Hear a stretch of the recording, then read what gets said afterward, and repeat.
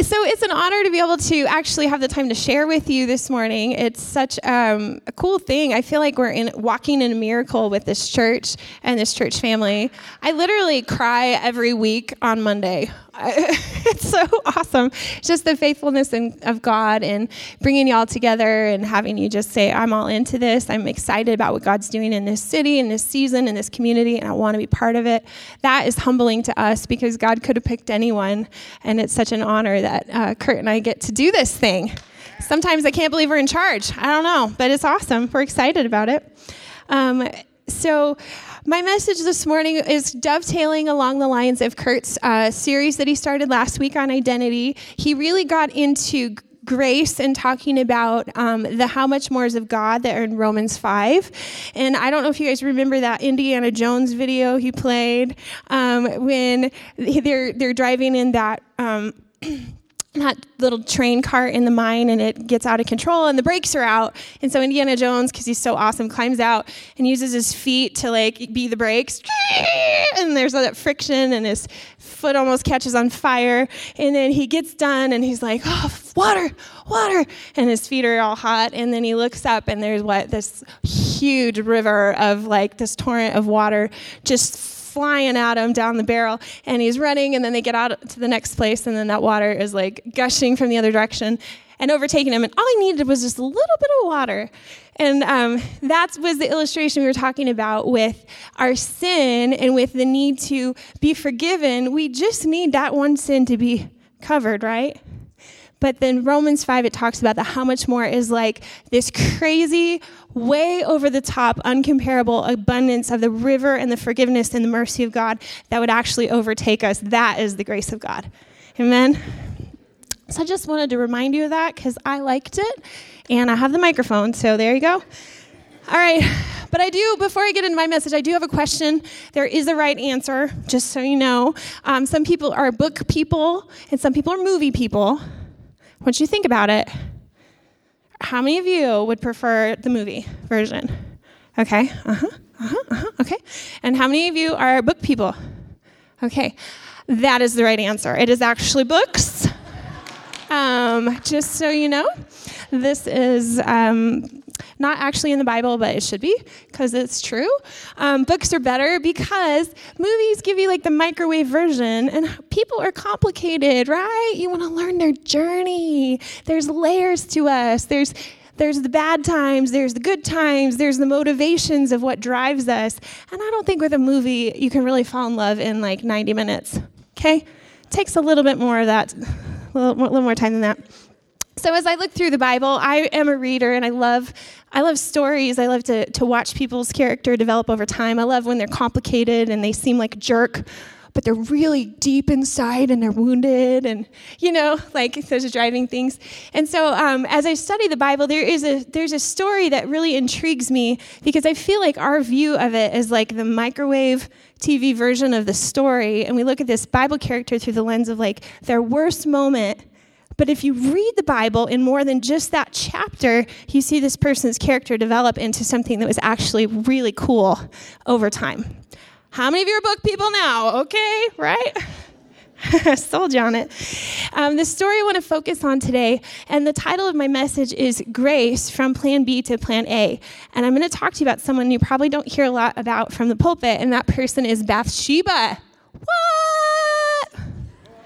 She's a shady little lady, right? I don't know about her in church, okay? So some people are new to the Word of God and Bible stories, and so this will be fun to introduce you to something. Some of you guys know her story for what she's known for, right? And she was living, I'm going to just kind of set this story up. You'll find it in 2 Samuel 11. If you want to turn there, go for it. For time's sake, I'm going to just paraphrase it. You okay? Check the Word of God. Every time someone talks on the microphone, you should probably make sure it's good. But if you'll trust me, I'm just going to tell you the story. So I'm going to set this up, the life of Bathsheba. Her story starts in 2 Samuel 11.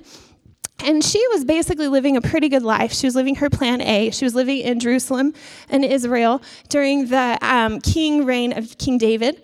And she was married to a really great guy. His name was Uriah the Hittite, and he was one of David's mighty men. And so he, in the context of the story, was away fighting for Israel, and he was one of the best warriors that David had, and he was an awesome guy. So she had a great husband and a great life. And then in comes another character, who's King David. And King David, it says right in the beginning of the chapter that in the springtime when this happened, that it was the time when the men and the kings were at war. And so there was a war happening, but King David at this point of his life was pretty successful and pretty comfortable. And so for whatever reason, he chose to stay home in the palace and let those guys go fight for him.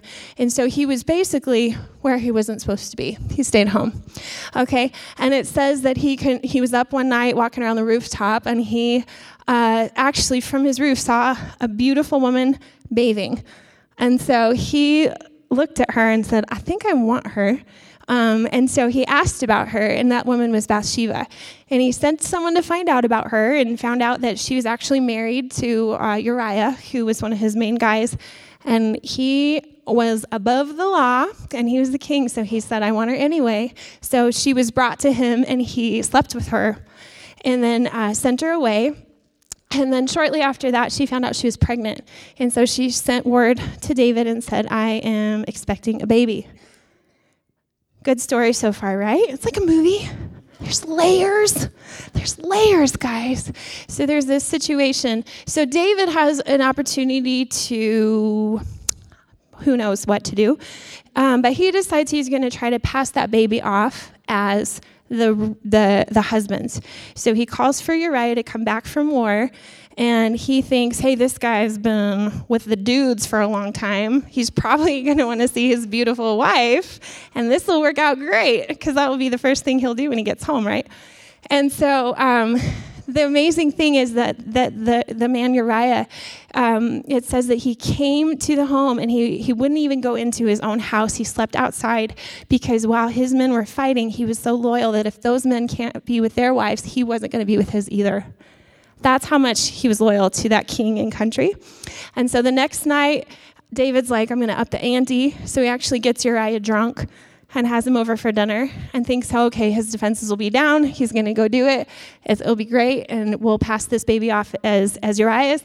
Second night, even under the influence of alcohol, Uriah is still a man of integrity and would not go in and sleep with his wife because of his loyalty to Israel and his king. So that's that part of the story.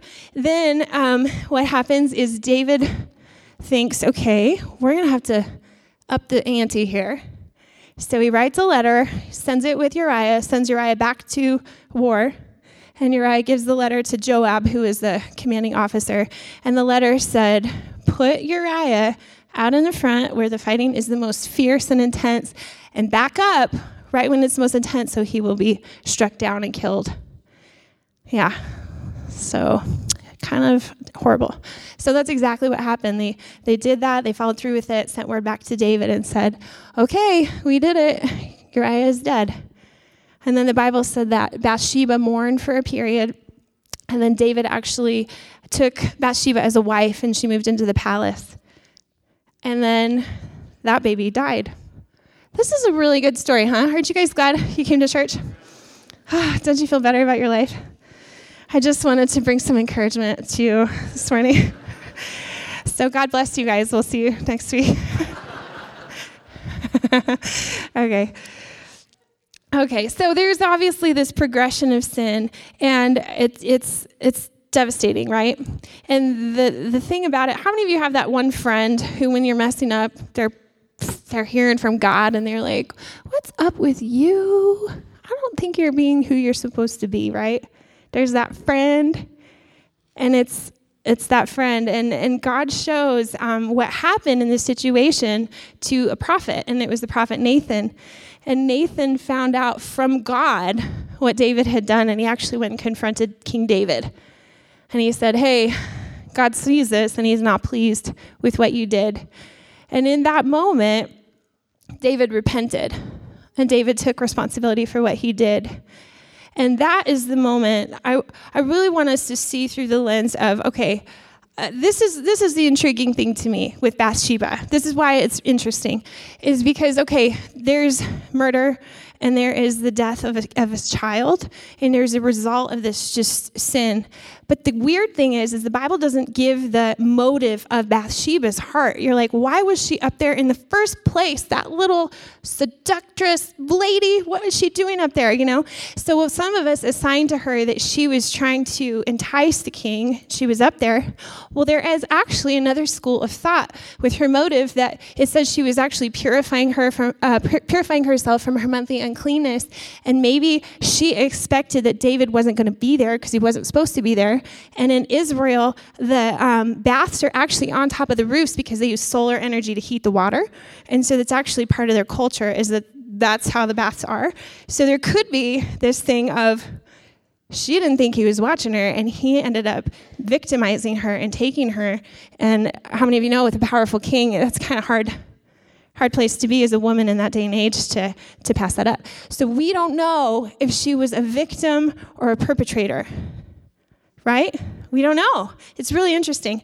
And I find that the reason we can relate to her is because I'm talking to a room of victims and perpetrators. Huh? It's so quiet up in here. How many of you are victims and perpetrators? We all are. Our motives, God knows our motives, but the result of sin is disgusting death, destruction, pain, loss, tragedy, either way. And that's why the life of Bathsheba kind of strikes a chord in my heart, because it's like, who knows this woman's story, but man, this is terrible. And, many of us have had the loss of a child. Some of us have been abused or taken advantage of. Some of us have willingly dabbled in seducing or adultery and those kinds of things. And some of us are just from a straight up dysfunctional family. Huh?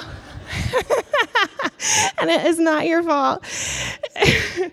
So Bathsheba's life went from this nice little plan A to this plan B, where she's got to pick up the shambles of her life and try to figure out how to move forward. And this is where I want to talk to you guys about the grace of God coming into our plan B and making it plan A, because the Bible says in Romans 5, and we're going to put it up here and we're going to look at this a little bit, that where sin abounds, that grace much more abounds. I really want to hone in on this because it says where sin did abound. So if you guys turn to Romans 5:20, if you want to look at this, you're welcome to. If you want to scroll to it, you can scroll to it. The place of our wound and our pain and our tragedy is the very place where God wants to pour out grace in our lives to heal us and to make it better than it ever was before. Can you guys believe that? And I'm going to show you that with Bathsheba's life and even with my own life. So the first part there, where the law entered, but we're going to talk about the second part, where sin abounded. That word abounded there is a Greek word that I cannot say. I think it's pleonazo. Yeah? It just means more. And this word in the Greek, it speaks about it actually as like gradually growing and increasing. So how many of you know with sin, that's the way it goes? I told you that progression of David. He first, what did he do? He looked at her. And then he had this ego of like, I can do what I want. I'm going to take her. And he had this pride in his heart of, I can just take this woman. And then he commits adultery with her. And then he tries to cover it up and lie and hide it. And then he ends up being a party to committing murder. That is that more. It's this like increase of sin. And we see this in our world. We see the laws that are being passed that are totally ungodly, and it's discouraging. And you're like, man, it feels like sin is just increasing. And that's that word there, where sin abounds. That is not the end of the sermon, okay? That is not the end. So the second part is this. Paul talks about the grace did much more abound. And this word is really awesome. It's called huperperizio. And listen, I'm not a scholar, but I know a little Greek and I know a little Hebrew. And one of them owns a restaurant and one owns a jewelry store. Okay? You are welcome. You've been waiting to hear this, haven't you? All right. It'll change your life. That's probably the only thing you'll remember. Okay, so That word, though, at the end of this, where that grace superabounds, the picture I gave you at the beginning when I talked about Pastor Kurt's illustration from last week with the Indiana Jones thing, you just need this covering for sin to keep it at bay, is what we think in our head. Like, I just need forgiveness for this thing. And the grace of God superabounds so much that it would change our DNA and make it even better than it would have been before. He makes us new creations in Christ Jesus, and it is crazy the way his grace can come in. And it's like a flood that you think that like God's love is like a stream and it's a gentle river, and I just get in it and I feel good. And it's like, no, he actually is going to annihilate sin in your life, and he's going to destroy everything that is not of him, because he wants his love and his life to flow in you so much that you look like heaven, you look like him, and that flow is just flooding over you. And it doesn't just change you, it changes other people, because they're like, that person is not that great. That is the grace of God. That is the grace of God. That in spite of us, we look like a genius. It's so crazy because that's how good his grace is. So I'm just going to talk to you a little bit more about Bathsheba, about just the bigger picture of her story. Like I said, we look at that little microwave tragedy stuff. But God, if you look through 2 Samuel into Chronicles and into even Solomon's books, you can see God changing things with her life. And one thing that you can see is that the bloodline of Jesus found in Matthew 1:6. So Jesus is our Savior. Are we on the same page? Okay, that's all you need to remember. Jesus is our Savior. And it talks about his genealogy in Matthew 1. And in genealogies in the Bible, it mostly just mentions men. And so the genealogy of our Savior Jesus, think about all the people who have lived in the human history. Bathsheba is mentioned in the bloodline of Jesus. He wasn't like, ew, she sinned and she had a dysfunctional thing happen and murder happened in her family. Ew.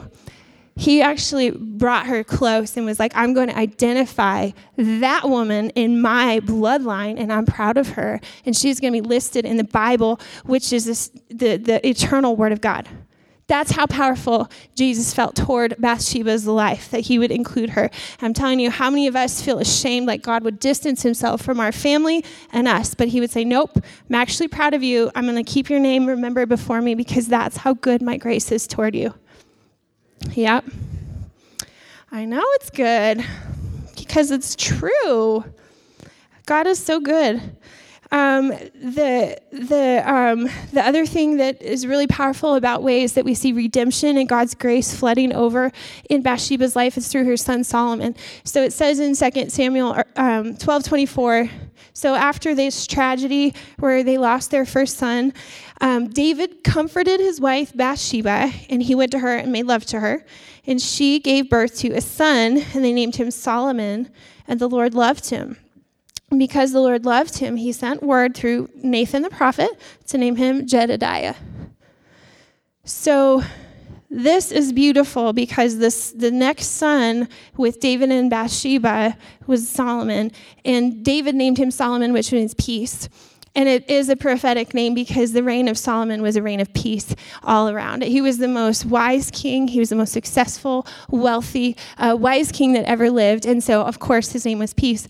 But it says that actually his name, according to God, was Jedediah. That was the name that the Lord saw Solomon as. And Jedediah means beloved of the Lord. Okay, God loved that boy. He loved the baby that was born in this tragedy. He loved that baby. And guess what? Solomon was not in line to become king. He actually had that grace and that flow and that mercy and that forgiveness so much that it put him outside of what was right, and he became the heir to the throne because God loved that boy through David and Bathsheba. That is the grace of God. He wasn't the oldest son, and it's beautiful. So, and you guys know Solomon wrote the book of Ecclesiastes, Proverbs, and Song of Solomon, right? He did. It's true. And Ecclesiastes basically talks about life is meaningless without God, right? You can have everything in life. You don't have God, you got nothing. And that's that's a beautiful story. And then the book of Proverbs, I find this interesting because Solomon talks about his mom, Bathsheba, teaching him everything he knew. That his mother and father, these dysfunctional people, created a culture in their house of wisdom. They actually took their dysfunction and they made a new thing with the grace of God. I think when David repented and turned his heart to God, it unlocked this torrent of destiny to this family. And we receive from it today. And when David and Bathsheba sinned, how many of you guys remember Psalm 51, create in me a clean heart, O God? You know that song? And renew a right spirit within me. Cast me not away from your presence, O God. Remove not your Holy Spirit from me. What is the last part? Restore unto me the joy of my salvation and renew a right spirit within me. That is the prayer that David prayed when he was caught. Okay, he said, create in me a clean heart, O God. Renew a right spirit in me and return to me the joy of my salvation. And I think that was the switch. That was the only thing that they needed to unlock this flow of grace. And you know what's crazy about David? Is David was in the old covenant before we even had access to the blood of Jesus. But he had a heart that understood God, that he just knew, you are after my heart, and I'm going to do what's right, and I'm going to ask for forgiveness, and I believe that you're going to forgive me. And later in Psalm 51, it talks about, if you wanted all my sacrifices and all my good works, I would do that, but that's not what you want. It says you wanted a broken heart and a contrite spirit, and you will never deny that. How many of you have ever had a broken heart and a contrite spirit? You will never deny that. God is attracted to brokenness and humility when we come to the end of ourselves because he looks like a genius with our lives.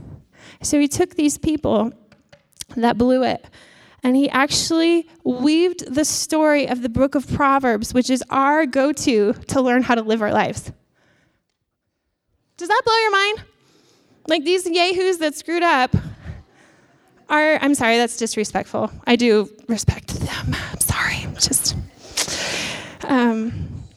But that this book, and not only do we glean our wisdom from the book of Proverbs, but in Proverbs 31, there is the verses on the wife of noble character and the ideal woman.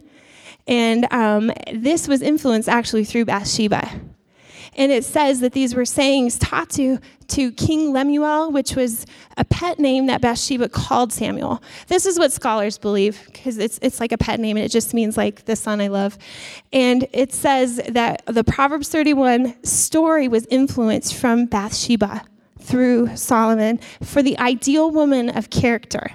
Come on. Is that grace or what? Like, we looked at her and we're like, I want to be like her. But if you knew it was Bathsheba who had adultery and murder and sin in her life, would you be like, she's my role model? I want to be just like her. So that's the grace of God. And that was even outside of the new covenant of the blood of Jesus. How much more do we get a new start and a new story with our lives and our family in destruction? We are in a setup of his torrent of grace. And I just want to share a little bit about my little story of my journey and some of how this relates to my life. You guys doing okay? Okay. Thank you, Scott. I just want to share a little bit about my own journey in this. And when I share, the Bible says that love never takes in remembrance of wrong, right? We don't keep accounts of things that happen to us because we release people, right? So when I share a story about something painful in my life, I don't want it to be like, oh, she's keeping an account of wrong and holding this. I want this to be in the spirit of a testimony in my life of redemption. So you'll hear me talking about something that was a bummer, but it's good now, right? Okay. So I was raised in a Christian home, and I loved Jesus since I can remember. And but over the course of time, my family would move around a little bit because my dad would get promoted and we'd get job transfers. And so over the course of my life, we moved a little bit and just lost touch with a local church family. And then just in that, sometimes your values kind of slip and you just kind of look like public school, you look like your environment, right? If you don't have a good influence in your life, it happens. That's the way sin abounds, right? So when I was in high school, I started noticing some weird things with my mom, and something was going on with her, and she was going through some depression and some weird stuff. She was probably in her 40s, and she just kind of would shut down, and I'd come home from school, and she'd just want to watch TV and kind of zone out and not connect, and it was some stuff going on inside of her that she was hurting. And then what happened that kind of broke things open was she got in an accident when she was rollerblading. So this gives you context. It's not a news story if she was rollerblading. Apparently rollerblading is not very cool anymore. I don't know. I think it's awesome. So she fell down going down a hill, and she slipped, and she broke one wrist, sprained her wrist, broke her tailbone, all in one thing, right? Yee! So that was the bummer. And she was prescribed some pain meds. And so those pain meds became, and listen, if you need to take a pain med, it's fine. If your soul's not in a good place, it could be a little dangerous. And her heart was not in the greatest place at this season. It kind of opened the door for some drug use. And so it opened the door for some alcoholism and, smoking weed. And then pretty soon she's doing coke. And then pretty soon she finds out crystal meth is cheap. And it feels really good. So my beautiful mom, who taught me everything I know about Jesus in her 40s, started becoming a full-on crystal meth addict. That was pretty crazy, right? So through this journey, she left, and of course there's just this wake of pain, right? When somebody makes choices like that. And in that season, I really started getting my heart connected to Jesus and church, and my church family became like a family to me, and it was my safe place. And while I was giving my heart to Jesus, I had a dream one night. And in the dream, I actually saw my mom when she was young, and she was pregnant with me, and it looked like she was about 8 months pregnant. And I saw her laying her hands on her belly, and I knew she was praying for me when she was pregnant with me. And I saw that, and I felt like, whoa, I'm having a dream of my mom that she's praying for me. And I woke up, and when I woke up, I felt the Lord speak to my heart and said, the only reason you are in this place that you are is because your mom prayed for you. That mama prayed for me. And so the weird thing is like she set me up to be in this place of blessing, and she's not. And I was like, what? What it did is it got me off my dang high horse and gave me some humility and some compassion. And the Lord said, now I want you to pray for her, okay? And so I start viewing her through the lens of mercy and grace and saying, God, this isn't okay. This isn't who she is. I'm going to pray. And it took years. I'm telling you, like gut-wrenching, ugly cry, horrible years, because sin is a thief, okay? It destroys where it can. And I prayed. So I think she was in this life of like 3.5 years or something, and came to a place where she ended up getting clean and sober. And I think she's been clean and sober probably like 15 years. Yeah? It's amazing. Ish, yeah? So awesome. And I want to just say this to you because our relationship before was not good. But now, on the other side of this forgiveness and this mercy and this journey, she is my first phone call. She is the closest person to me. I don't just trust her. Like, I have her fly out, stay with my kids while I leave town, because she is fine and she is healed and she loves Jesus. Like, she is restored. Is that awesome? Come on.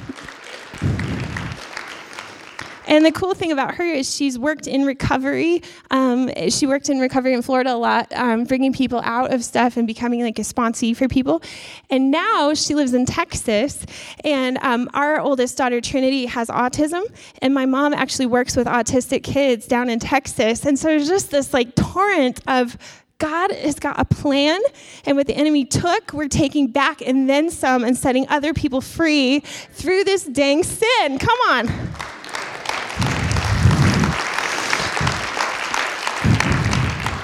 And the other beautiful picture that God gave me of my mom is that verse in Luke 7:47, and it's speaking of a woman who is sinning. It says, she loves much because she's been forgiven much. And I'll tell you what, if you've been forgiven, you love some people, and you have some grace for their stuff. And if you've been forgiven little, you probably are a little bit of a stinker and you think everyone is an idiot. But when you know you've been forgiven much, you love much, and you have patience and grace with people, and that is the heart that my mom has. And it is crazy. Her capacity to love is bigger because of her capacity to understand the grace of God. It's beautiful. So I just want to wrap up by saying this. Was it God's plan for Uriah to be murdered? Was it God's plan so we could have the book of Proverbs? We needed all this bad stuff to happen. Was it God's plan to say Emily's relationship with her mom needed to happen, so she needed to go ahead and do meth and leave her family and have a divorce and all this stuff happen? Was that the best plan? No, that's not God's plan. God does not lead us into temptation. But in spite of that, we can't look at ourselves and be like, we're so awesome. Look what we did to fix this thing. His grace came in because he loves so much. And in the place of our the place of our pain and the place of that destruction, his grace abounded so much because he just loves us. And that's what he does, is he just abounds, and he gets all the glory and all the credit for every good thing in our lives. And we just stand by and we're like, I'm sorry, God. I'm not going to do that. Create in me a clean heart, oh God. And then you watch him flood your life, and it's way beyond what you could have ever imagined. It's beyond anything you can imagine. I could just bawl my eyes out thinking of the goodness of God toward me. You know? And this is just a little story. We all have stories. I'm sure you guys are thinking of the messes and the beauty that God pours out on our lives. And I just want us to think, and some of us are in that mess right now. Okay? Some of you right now, you are a victim to something that's not okay, and some of you are being the perpetrator, and you're doing things that are not okay, and as I'm talking, you're saying, okay, this is the lifeline. Grace is available to me right now for this thing, because God wants me to forgive, and God wants me to act right, because he's holy. So right now in this place, I just want to pray. Let's have everyone close your eyes for a second here. God, I pray right now for anyone that needs to forgive, God, that you would lead them through that right now, that they would just let go. I just want to encourage you, if you have someone on your heart that you need to release, the Bible says we're forgiven when we forgive. So if you need to let go of something, it will activate a flow of grace in your life when you let go of that offense. So you need to let it go and forgive. And if you're here and you are stuck and you're in sin and you are causing devastation, I want to say, you ask God, you say, create in me a clean heart, oh God. Renew a right spirit within me.